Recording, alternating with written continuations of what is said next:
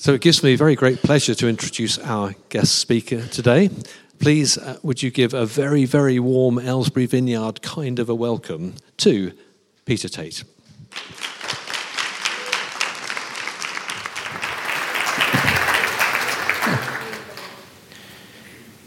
It's good to be here at Aylesbury Vineyard Church, and thank you for that welcome. I understand there's a lot of different cultural backgrounds here today, and the work I have been doing has been to help people of different backgrounds to better understand each other, to work together better. So I hope to help you with that a bit today. You might be wondering why it's me that's here.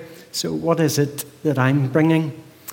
I've had a lot of cultural training experience with church organisations, and for the past 2 years, I've been based at a church in Southall. That's an area near Heathrow Airport. It's culturally diverse. It's known as Little India. And there's also 4 roughly equal-sized faith traditions there. Christian, Hindu, Sikh, and Muslim. And part of my role has been to help church groups to know how to better relate to the faiths and cultures around them, or also even to different cultures within their church. One of the basic commands for any church is to love one another. But I tend to say it's a bit like the 5 love languages, which is a book that has been written by a Christian author for couples. And the message behind that says that we each appreciate love in different ways. So for one person, it could be it's receiving encouraging words. For another, it could be getting undivided attention. So we're all different, and we need to take that into account when we're relating to our partner. I think it's similar when we work across cultures, that we show respect to people in different ways, depending on their cultural background. The classic example in England is queuing. It's a really important cultural value. When someone jumps the queue in front of you, say at coffee or on the motorway, I can feel just the deep feelings arising within me. Yet, in many cultures in the world, the concept just doesn't exist. It's not part of their culture. So we show respect in this culture by joining the queue. But there's other cultures where they will expect other things to be done, which we may not even know about. But it does raise in a church context a very important question. How do we love one another in a multicultural church? Some training that you'll hear about later will help us to address that. And within the training, we look at 6 different ways that cultures differ. And one example of that is direct and indirect speech. So what do I mean by that? Imagine you're in a room or say in an office and the window's open and you want to close the window. If you're from a culture that uses indirect speech, you'll say something like, "It's rather chilly in here." And the idea is then that people make the jump and then they decide, gosh, it'd be a good idea to close the window. If you're from a direct culture, you're more likely to say, "I'm feeling chilly in here. I'm going to close the window." Slam. That's a cultural difference. It's not that one is either right or wrong. So in the training, what we do is we ask people to stand on either side of a spectrum, depending on whether they're from a direct or an indirect culture. So we have the direct people at this direct culture people at this side, and then we have people in between, and then we have the indirect culture people at this side. And then we ask them a question. Suppose you were at a dinner party and the host prepared you a meal, but you did not like the meal that they had prepared.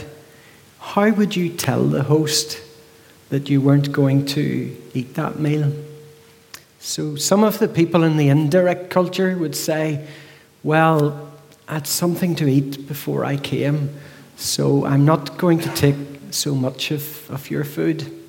Others would say, I haven't been feeling just so well recently, so I'm going to say no to whatever. We then went to the people in the direct culture side, and we asked them, what would you think if someone said that to you? So one person actually said, well, if I knew that they weren't feeling well, I would make sure that next time they came, I would make the same dish again. But some of the other people said, if I knew that those people were lying to me, I would be really angry with them. What that shows is that just by being true to our culture, we can easily offend one another. And we'll be looking at different ways that cultural misunderstanding can occur and what we can do about it. The good news is that you can use these skills in other contexts too. Some of you might be in cross-cultural relationships. And there's also another very important biblical command, and that is to welcome the stranger. And that's whether they come here to this building, or whether it is people that you work with, or it could be your neighbours around. The same skills are valid. One area I've been involved in for the last 2 years is at Grenfell Tower. It's a multi-storey tower block in London, and there was a fire there 2 years ago, and sadly 72 people lost their lives. So the community there is very multicultural, very Muslim, big Muslim community, which is untypical of the rest of the borough. So I was helping some of the people there to learn how to relate well to the different faiths and cultures there. But whether it's a secular organisation or whether it's a Christian organisation or a church, it's the same underlying question: how do you treat different faiths and cultures with respect during our interactions? So that's a little bit about the learning. A little bit about myself. I'm from High Wycombe, but I'm not a native of High Wycombe.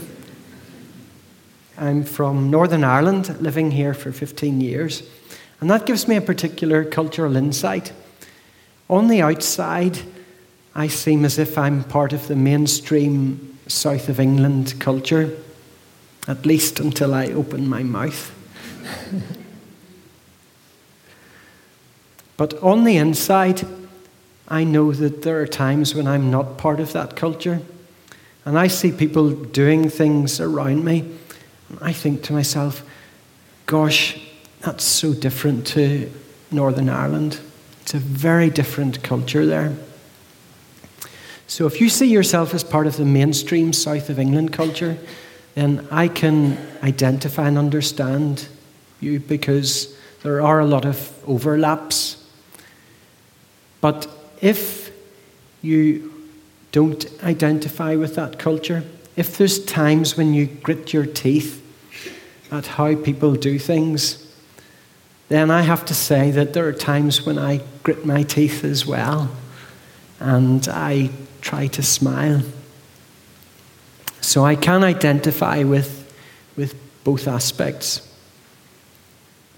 So I'd like to start with at a place where we are all together regardless of our cultural background. And it's Paul's prayer for the Ephesian church. He prays that for the church, being rooted and established in love, may have power to grasp how wide and long and high and deep is the love of Christ. We all want to grasp how big Christ's love for us, whether we're followers of Jesus or whether we have come this morning and we want to find something that's deeper than human love. But Paul adds something else that will enhance or enable it, and I've put that in question marks. So I want you to think what that might be. Does he say something that they should do extra? Is it something extra they should believe? Is it perhaps to be like someone, like himself, or to be with other people? The answer is, together with all God's holy people. In Paul's prayer, experiencing Christ's love is not something to do alone. There's many meanings for that phrase, but I want to highlight one of them.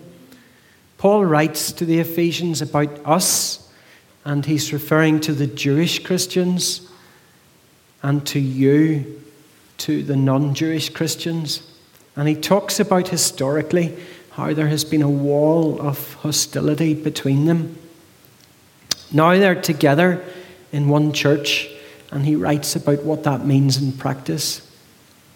So one meaning that fits really well with the theme of Paul's letter is that these two groups coming together will enable each to grasp Christ's love better.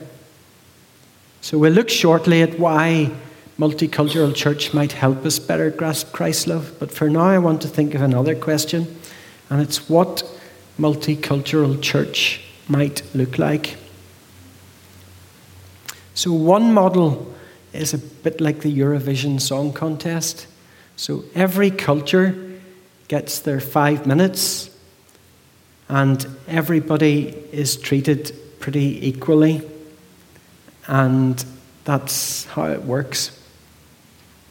I don't think that's what it was like in the Ephesian church, because Paul writes about an unequal relationship between the cultures and that there were power relations between them. He describes the Jewish cultures, and they were the first to hear. They were the means of others hearing, and that the non-Jewish cultures received it from them. So the Jewish culture up here had a head start. The Jewish scriptures that were available were the Jews had used them for many years. So again, they had a head start over the non-Jewish culture, what we would call the Old Testament. They also had traditions going back hundreds of years. So it wasn't an even balance of cultures. It was up and down like this. Usually in multicultural churches, it's not a Eurovision model, but one culture is well established. And because of that, that culture traditionally holds the say on how things are done, whereas other cultures here are newer and they're less involved in how things are done. I worked for a while with an Afro-Caribbean church, and one of the big issues for them was we are well established within our own culture, but how do we reach out beyond that to different cultures around us? So it's a common issue in any church. It's not unusual. So I want you to think as well for a few moments. How do you think the well-established Jewish Christians up here, with all their traditions, felt when Paul prayed that they would grasp Christ's love together with these non-Jewish Christians down here? Were they glad that the non-Jewish Christians were coming up to their level? Were they indifferent that it would make any difference? Or were they fearful that they would have to give up their traditions and come to this level? How do you think, too, the non-Jewish Christians felt? Were they pleased that they were now going to be treated equally to the Jewish Christians? But then the question is, how would the Jewish Christians react? I don't know what you think. I suspect there were deep feelings on both sides. Maybe there was joy on the non-Jewish Christian side, that they would not have to adapt to a different culture in order to be part of this new community. I suspect too there was sadness among some of the Jewish Christians about what they might lose. There's a spectrum of responses recorded in the New Testament from the Jewish Christians. On one side, some of the Jewish Christians went as far as saying, for those non-Jewish Christians over there, it is inconceivable that they can be Christians without taking on our traditions, and that in order to be part of the community, those Christians will need to change, the non-Jewish Christians. In the middle, you had James, who was the brother of Jesus, and he had a compromise solution. He spoke about this at a conference in Jerusalem. And he said, for the non-Jewish Christians over here, out of respect, they do need to keep some of the traditions of the Jewish group. It's nothing to do with them being Christians, but just to show respect. On this side here, you have Paul, and Paul stood with the non-Jewish Christians, and he took quite a radical approach. And he asked the question, what was the deeper theological meaning behind the cultural expressions? So he tried to separate culture and theology. And for example, he thought about sacrifice. And the Jewish Christians over here would still go up to Jerusalem and they would perform the sacrifices at the temple. And Paul asked the question, do these non-Jewish Christians also need to be involved in doing sacrifices? Paul went away. It says that at one stage he went away for 3 years and he thought about it. And when he came back, his answer was yes, that these non-Jewish Christians still needed to be involved in sacrifices. But Paul also noticed 2 other very important things. He first of all noticed that the God that they worshipped was so much higher than any of them could reach. He also realized that whatever sacrifice the non-Jewish Christians would make, that it would never reach the high God.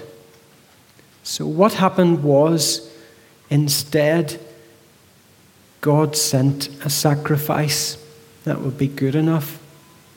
And God sent his Son to be a sacrifice for the non-Jewish Christians. And all the non-Jewish Christians had to do was to trust in God's sacrifice. The Jewish Christians over here also thought about that. And they started to think, when we go up to the temple in Jerusalem and we perform our sacrifices, what does that really mean?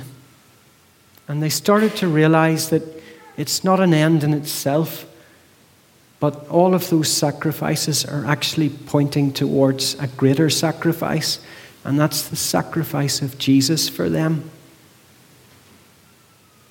And that's described. There are letters to the Hebrews, for example, that describe that thinking.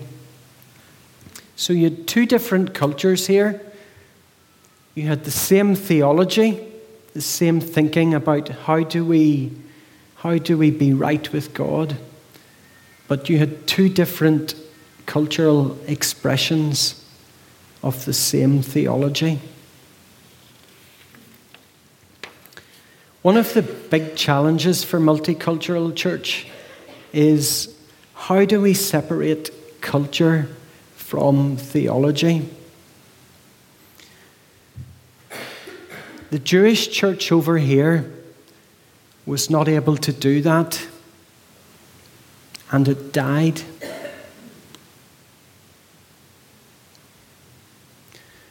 The non-Jewish church over here was able to do that. They made a difference between culture and theology, and they flourished.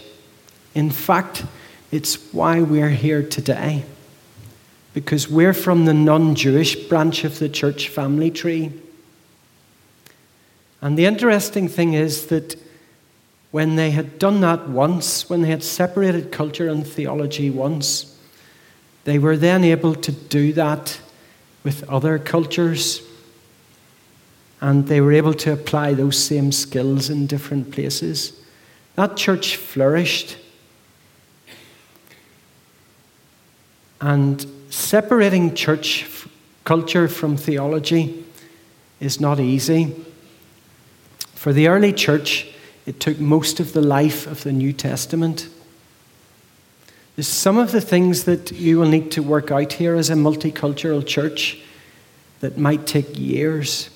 I know that speaking with the vicar in Southall that I was working with, she has worked through many things and is still working through them. I won't be able to give you the answers to do that. But what I can do is to help you to be able to ask the right questions, to highlight areas of church life that are affected by culture and the issues that they raise. And we will do that a bit within the training time. I said earlier that I would come back to how working across cultures helps us better grasp the love of Christ. And I can talk about my experience in Southall. I could give you many examples, but one comes from working with the Muslim tradition. I heard of a meeting among women about what prayer meant to them in each tradition. So a Muslim woman spoke, and then a Christian woman spoke. And because it was a women's meeting, obviously, I only heard it secondhand. But the Muslim woman at the end gave this challenge. She said, "You Christians try to fit prayer around your life. Why instead do you not fit your life around prayer?" That really challenged me. And of course, Muslim practices come out of early Middle Eastern Christian practices. So effectively, we're connecting into an old Middle Eastern culture. I've also realized when I go to Hindu and Sikh temples that I need to take off my shoes and wash my hands. And that's a way of preparing myself to enter the place of worship. And I was really encouraged this morning that at the start of the service, we just took a bit of time to be quiet, to forget about last night's Strictly or Match of the Day, and how do we make the shift from that environment into a time to think about God. I've also learned a lot about hospitality from those cultures. But these are just examples of how the church interacting with different cultures helps us see things in a different way and gives us new approaches to how we can grasp Christ's love.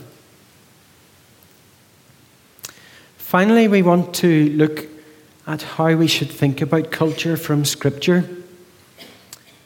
Just a general comment first, though. You will come across websites about culture and individuals who use selected verses from Scripture to put cultural diversity in a very bad light. Typically, they use selected passages such as a curse that is mentioned in the story of Noah, and they interpret that to support racist attitudes.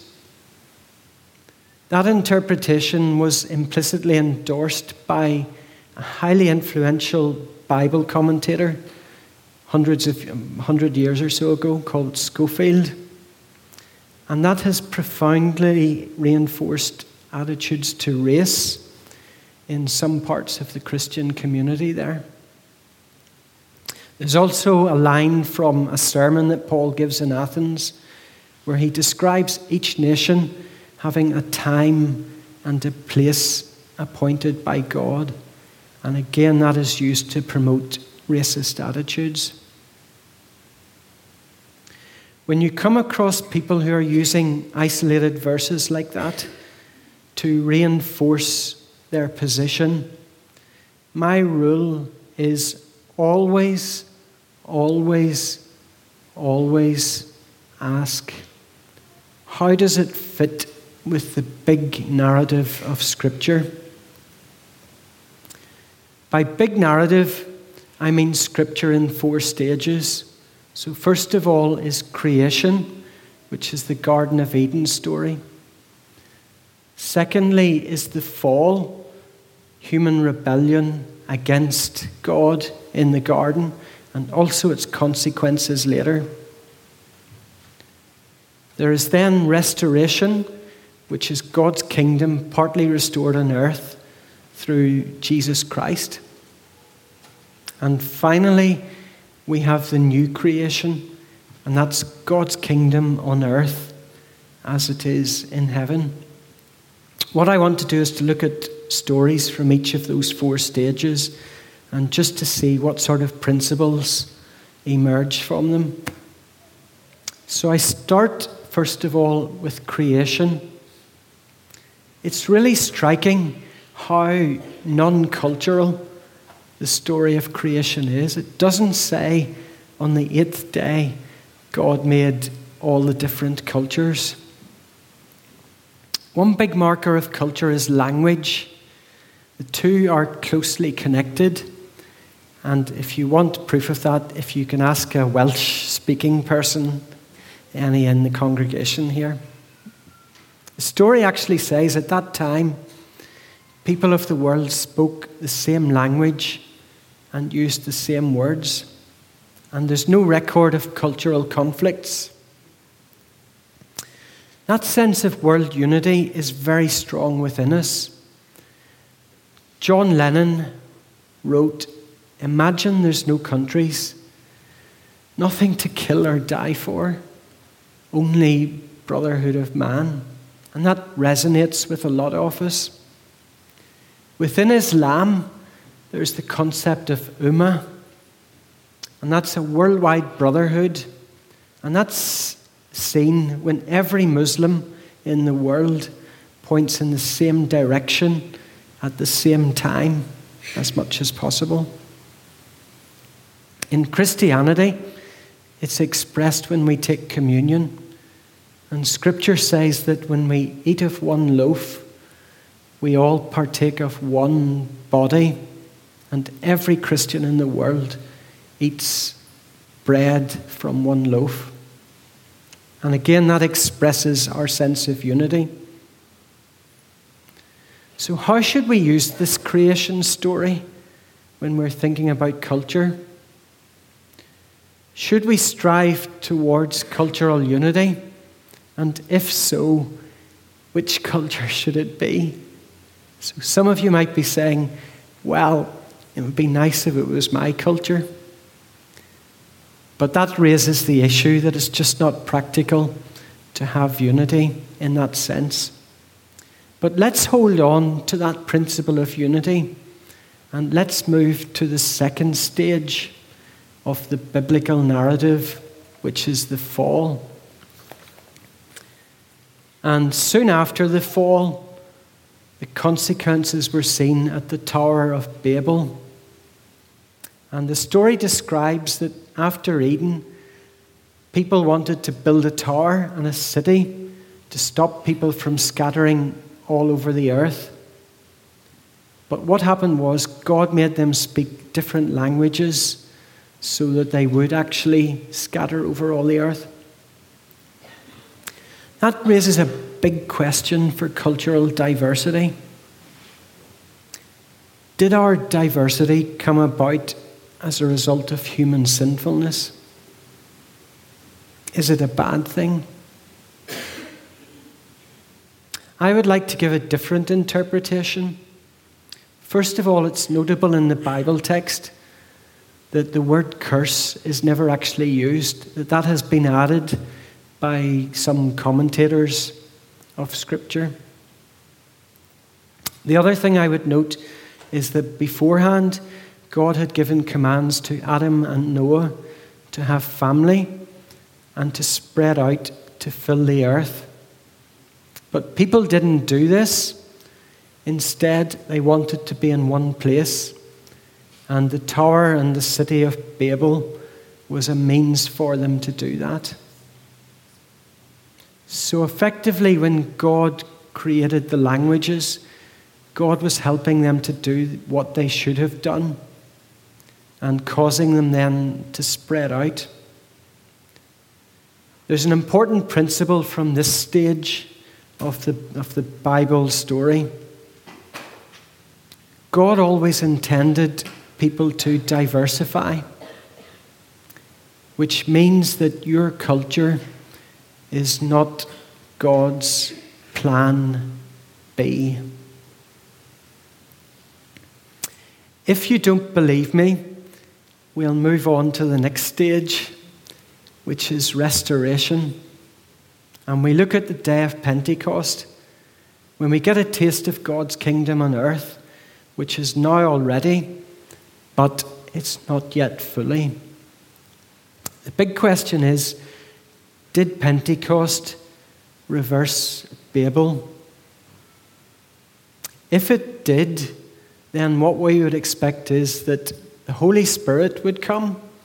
There would be people from every nation, and everyone would start to hear and understand just one language, back to before Babel. Instead, what happens is the Holy Spirit comes. The text says there were Jews from every nation. But the next part is really interesting. It says that each one heard in their own language.